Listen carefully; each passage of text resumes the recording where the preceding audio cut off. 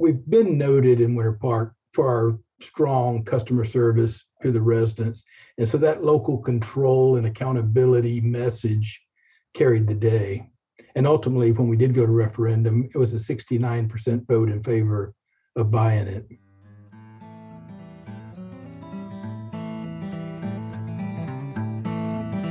Nearly a dozen U.S. communities have considered municipalization, transitioning from a private to a publicly owned utility in the past decade. But no sizable city has succeeded since Winter Park, Florida, nearly 2 decades ago. Randy Knight, city manager of Winter Park, joined me in March 2022 to discuss the city's success, the barriers it overcame, and what advocates of public power can learn from Winter Park's success. I'm John Farrell, Director of the Energy Democracy Initiative at the Institute for Local Self-Reliance, and this is Local Energy Rules, a podcast sharing powerful stories of communities taking on concentrated power to transform the energy system. Randy, thank you so much for joining me on Local Energy Rules. Thank you for inviting me. So I've talked with you a little bit over email about the context for this conversation, which is there are a number of cities over the past decade that have thought about municipalization, done feasibility studies, even had public ballot initiatives. One of the things I would just like to start with is what motivated Winter Park to consider municipalization? What were you hoping that it would accomplish? The motivation was primarily two things, and I may throw in a third, but one, we were at the end of a 30-year franchise with the incumbent utility, and it had a right to purchase at the end of the franchise. That clause was in the agreement. And so we had a city commissioner that said, before we renew a new 30-year franchise, we should explore the option of municipalization. And you couple that with two other big things. One is reliability. Electric reliability in Winter Park was horrible at the time, partially because of the next item I'm going to talk about, which is power lines in the trees. We love our trees in Winter Park, and trees and power lines don't mix. And we wanted the power company to underground the lines. And of course, they refused to do so unless we paid the total cost and they owned the product. So those things together is what made us start exploring it at the time, which is right at the end of the calendar year 2000. So what ultimately led you to decide not to accept a renewed franchise with the utility? It was very interesting because we had a split commission on the topic. We had two commissioners that wanted to renew the franchise.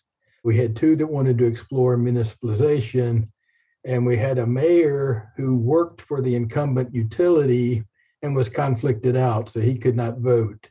And so we didn't have enough votes to give him a new franchise. We didn't have enough votes to explore it. And one of our commissioners actually said, one of them that wanted to renew the franchise says, well, if you can guarantee in writing that you're going to improve reliability, I'll continue to support a franchise. And they actually, in the public meeting, said, we can't do that, or we'd have to promise that to everybody. And so that commissioner switched over to the let's explore it side, and we went forward with the feasibility study. And of course, then the feasibility study showed that this is a very viable business opportunity. I'm intensely curious about the fact that you succeeded, because the landscape, I feel like, is littered with attempts for public power that have failed. Boulder, Colorado, it was at it for 10 years. A lot of other places got no further than the feasibility study. I was amazed from reviewing one of the presentations you've given that, like in other places, the utility outspent local advocates 10-1, a very common ratio, unfortunately, in terms of this. How did you succeed up against that? Yeah, so it was a perfect storm, is the way I put it. There were 106 franchises with this one utility in Florida, and they were all pretty much up for renewal in a 5-year window. And we were kind of in the early to the middle part of that renewal process, and they had renewed dozens and dozens before they got to us. So when we started looking at it, we saw some of our neighbors that were a little bit ahead of us in the exploration. The city of Castleberry, which is next door to us, a city of Altamont Springs, which is near us, and a couple of other cities were a little bit further ahead of us in starting to explore municipalization. And so when we jumped into it, that's when the politicking began, right? They started supporting certain candidates in elections and those type of things that was very, very successful. And what we saw happen in other cities is they would take out somebody that was supporting moving forward with the effort and replace them with somebody that they helped get into office. And then the franchise was renewed and that one was out. I mean, Castleberry actually ended up with a better arbitrated price than we ended up with. Even though they went all the way through that level of the process, there was a change on their commission and they changed their mind and renewed the franchise. And then the city manager went to work somewhere else. In our case, I say it was a perfect storm because we had a commission that was committed to it. They didn't lose in those elections. The reliability was so bad in Winter Park, people were fed up. And we have Orlando Utility Commission right next door, who runs one of the best utilities in the country. For the investor-owned utility to say munis can't do it, we had the best example in the country right next door that was doing it and doing it very well. And then you couple that then with a very educated community of people that aren't used to being bullied. And the bullying tactics that they used during these campaigns didn't work here.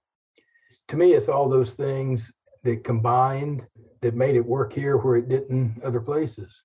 I'm kind of curious if you have meetings with folks from some of your neighbor cities like Castleberry since that decision was made. And do you ever sort of poke them and say, well, look what you could have?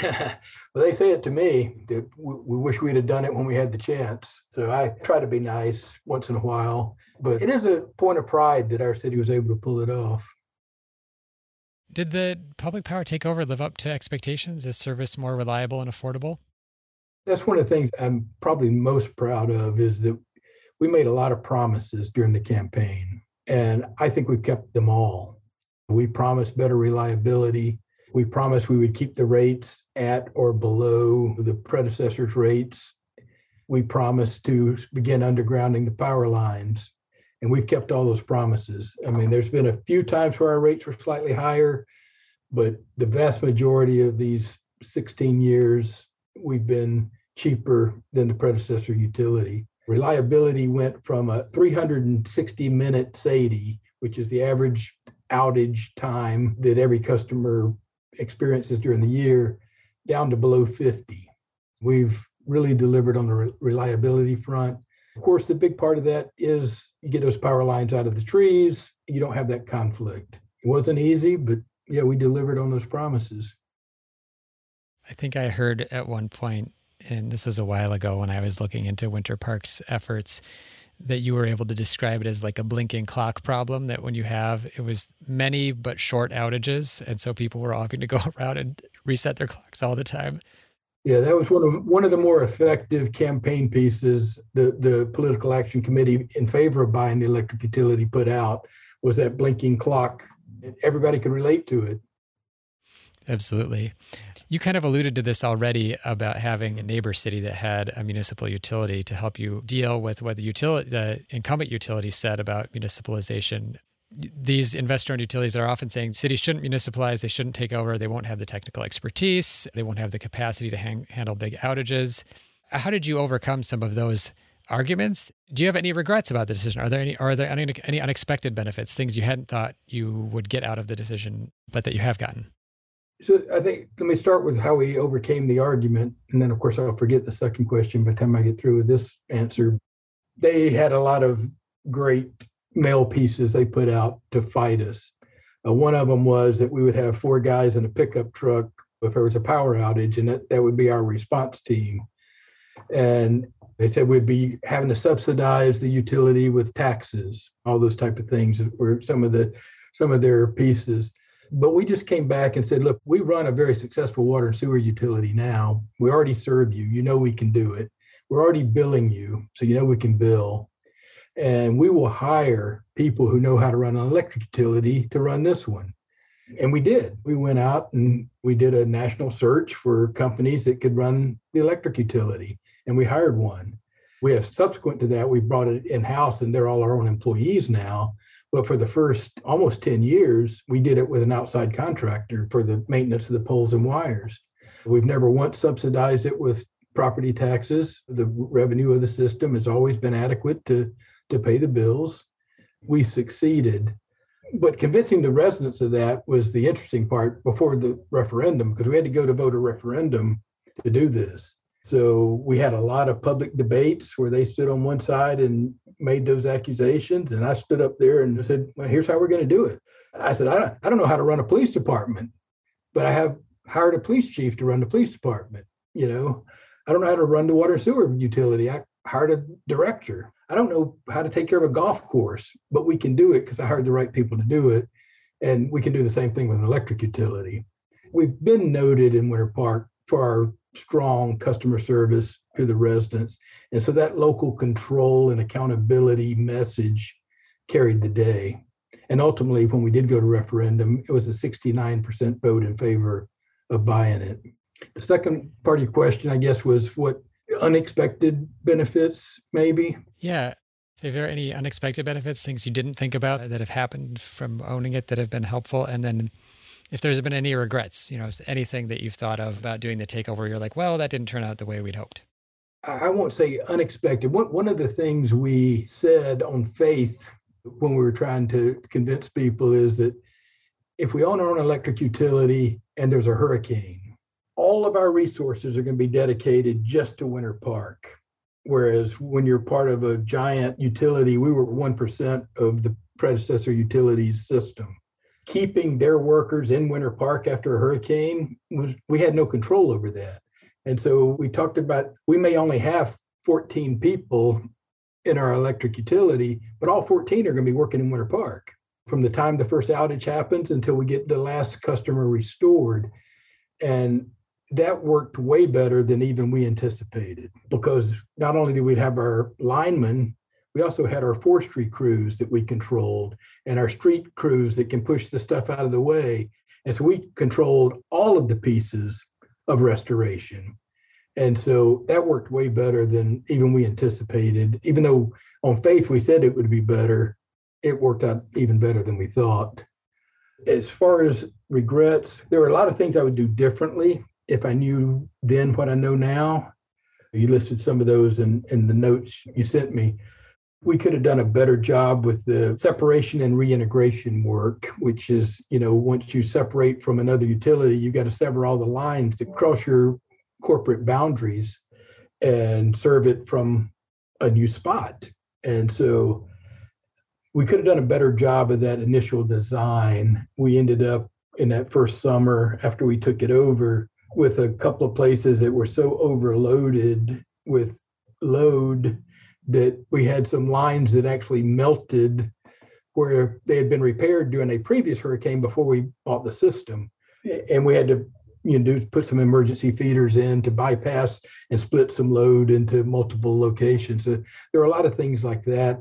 We certainly could have borrowed a little more working capital to start up with because we didn't realize how much those type of fixes we were going to do early. But have we ever regretted owning it? Not at all. It's been great for the city in every aspect. We're going to take a short break. When we come back, we discuss whether renewable energy was an interest among municipalization advocates in Winter Park and whether it can help or hurt contemporary campaigns. We also discuss what the city could have done better and what Winter Park got right that other cities should be sure to implement. You're listening to a Local Energy Rules podcast with Randy Knight, City Manager of Winter Park, Florida, about the city's successful municipalization campaign. Hey, thanks for listening to Local Energy Rules. If you've made it this far, you're obviously a fan, and we could use your help for just 2 minutes. As you've probably noticed, we don't have any corporate sponsors or ads for any of our podcasts. The reason is that our mission at ILSR is to reinvigorate democracy by decentralizing economic power. Instead, we rely on you, our listeners. Your donations not only underwrite this podcast, but also help us produce all of the research and resources that we make available on our website and all of the technical assistance we provide to grassroots organizations. Every year, ILSR's small staff helps hundreds of communities challenge monopoly power directly and rebuild their local economies. So please take a minute and go to ilsr.org and click on the donate button. And if making a donation isn't something you can do, please consider helping us in other ways. You can help other folks find this podcast by telling them about it or by giving it a review on iTunes, Stitcher, or wherever you get your podcasts. The more ratings from listeners like you, the more folks can find this podcast and ILSR's other podcasts, Community Broadband Bits and Building Local Power. Thanks again for listening. Now, back to the program.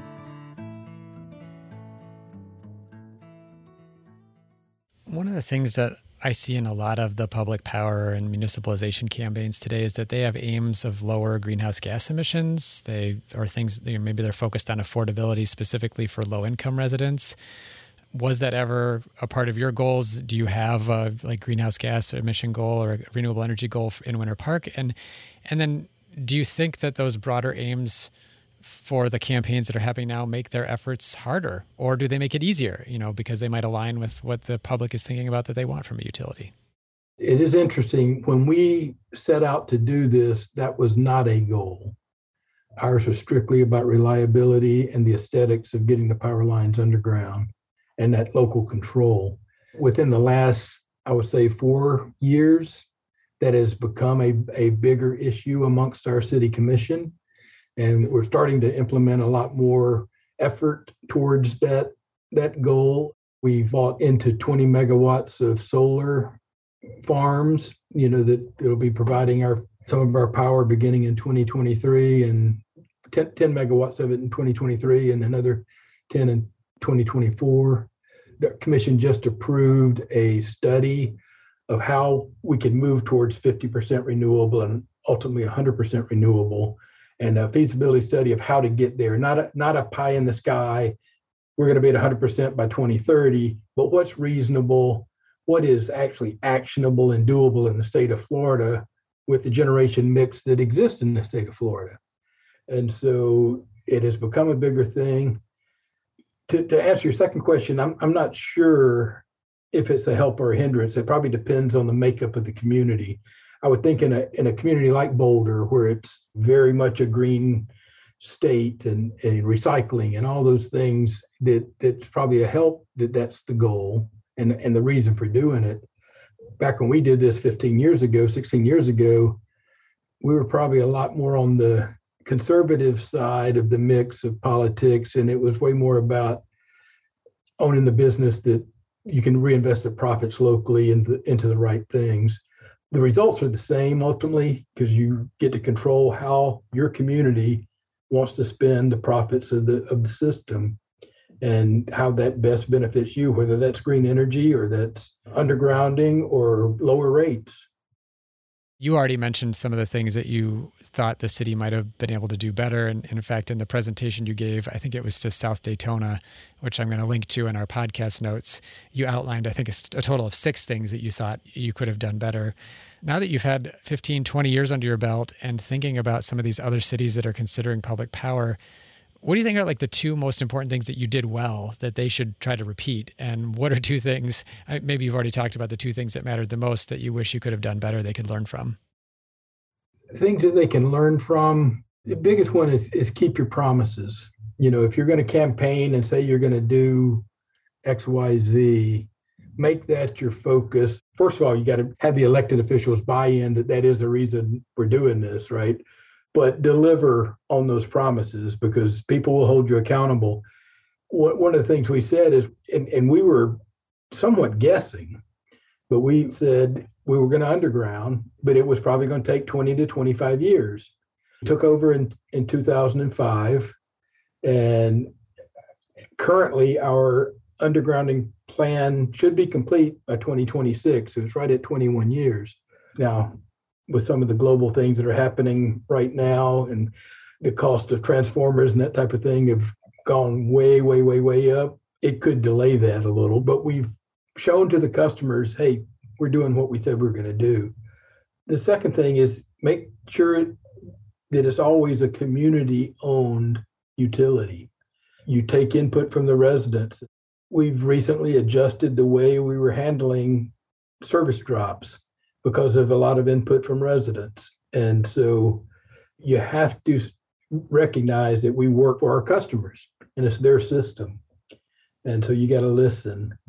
Other things that we do differently, most of ours were mistakes we made very early in the process. The way we bonded, that was back when auction rate security bonds were popular, and They blew up on everybody that did auction rate bonds. That was a mistake that you couldn't foresee at the time. I mentioned we didn't bond enough money, and we didn't challenge stranded cost. I don't want to get into the complicated nature of what it means, but it's a cost you pay for the investor-owned utilities having relied on you as a customer into the future, right? And so in our case, we were a 100 megawatt system. Progress Energy alleged that they built their generation based on delivering 100 megawatts of power to the city of Winter Park. And when we left as a customer, we stranded their cost in their generation for 100 megawatts of power. They didn't have a way to recoup it. Well, when we went out to bid for bulk power, they became our provider. And so they still were providing that same 100 megawatts of power, so we shouldn't have had to pay the stranded cost. We could have challenged that legally and probably won, but our commission said, nope, we're done. We're going to pull the trigger, buy this thing, and move forward and not spend another 3 years in court fighting over that issue. That's $10 million we spent that we didn't have to spend. That's such an interesting issue about stranded costs. Minnesota has a particular piece in its statute of municipalization that requires a city that does a takeover to pay 10 years of lost profits to the utility. And it's just sort of an interesting interaction with the franchise contracts, because as you mentioned, you signed a 30-year contract. It had a buyout provision at the end. One might ask why Progress Energy had any expectation you'd still be a customer after 30 years, since it was clearly in their contract that you might not be. And that was the exact argument we made before the arbitrators. And Castleberry won on that issue. They won, and they were awarded no stranded costs from Castleberry. So had they gone through with it, they would not have paid any. And we had two of the same three arbitrators that they had, and they ruled we did have to pay it. And so I guess I would say Progress Energy probably did a better job of making their argument the second time. They learned their lesson after the Castleberry case, but that was a big hit.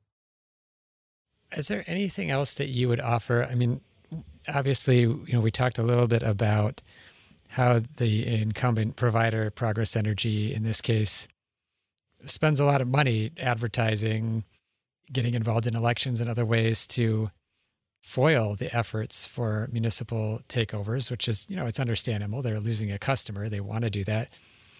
Do you have any thoughts, I guess, about how communities sort of deal with that elephant in the room as they consider this? Because it's not just like a monumental decision for a city to think about, let's become an electric utility. You've got this big, powerful institution that's trying to oppose you as you do it. I've given that a lot of thought, and I've answered that question a lot of times over the years. And the answer is, if you're going into it on a 3-2 vote, like we did, I think the chances of succeeding are very, very slim. If you've got 5-0 going in, you might be able to weather that storm of them trying to take out elected officials. But we got lucky, and we had some very, very solid commissioners that talked to a lot of people to keep from losing. I don't know how you get there. They will outspend you, and municipal elections typically don't raise a lot of money in a campaign. So when one candidate has 3 or 4 times the amount of money of another candidate, money talks. Do you think there is a role for a state government or a public service commission to make rules that make the playing field a little more level for cities that consider this? Or do you think this is just kind of the way that it is? Yeah, it probably varies so much by state, because a lot of states don't have franchises like we had. They don't have built into them a right to purchase, for example. So the answer to that probably varies by state and each public utility commission. Or I would say in Florida, it would have been nice if they made it a level playing field, but you run into the freedom of speech argument that when you try to regulate campaign contributions, which is basically what that is, it would probably not hold up if they tried to put a law in place. Any last thoughts or advice for all these communities out there thinking about public power? Just that if you're going to look at it, hire somebody that's independent, somebody that doesn't just always say, yes, it works. Try to find a consultant that really will evaluate your situation and make their best estimate of whether the numbers work or not. The utilities pretty much all hire the same contractor to say it won't work. but there's a lot of people out there doing the other side, and just ask the real question. Don't put out a fake number that this is going to work. Show us how it works and how you come up with that. And that's what I think we were very fortunate to have a consultant that said, look, I'm going to tell you whether it's good or bad. And they were honest with us, and they said, hey, this will work.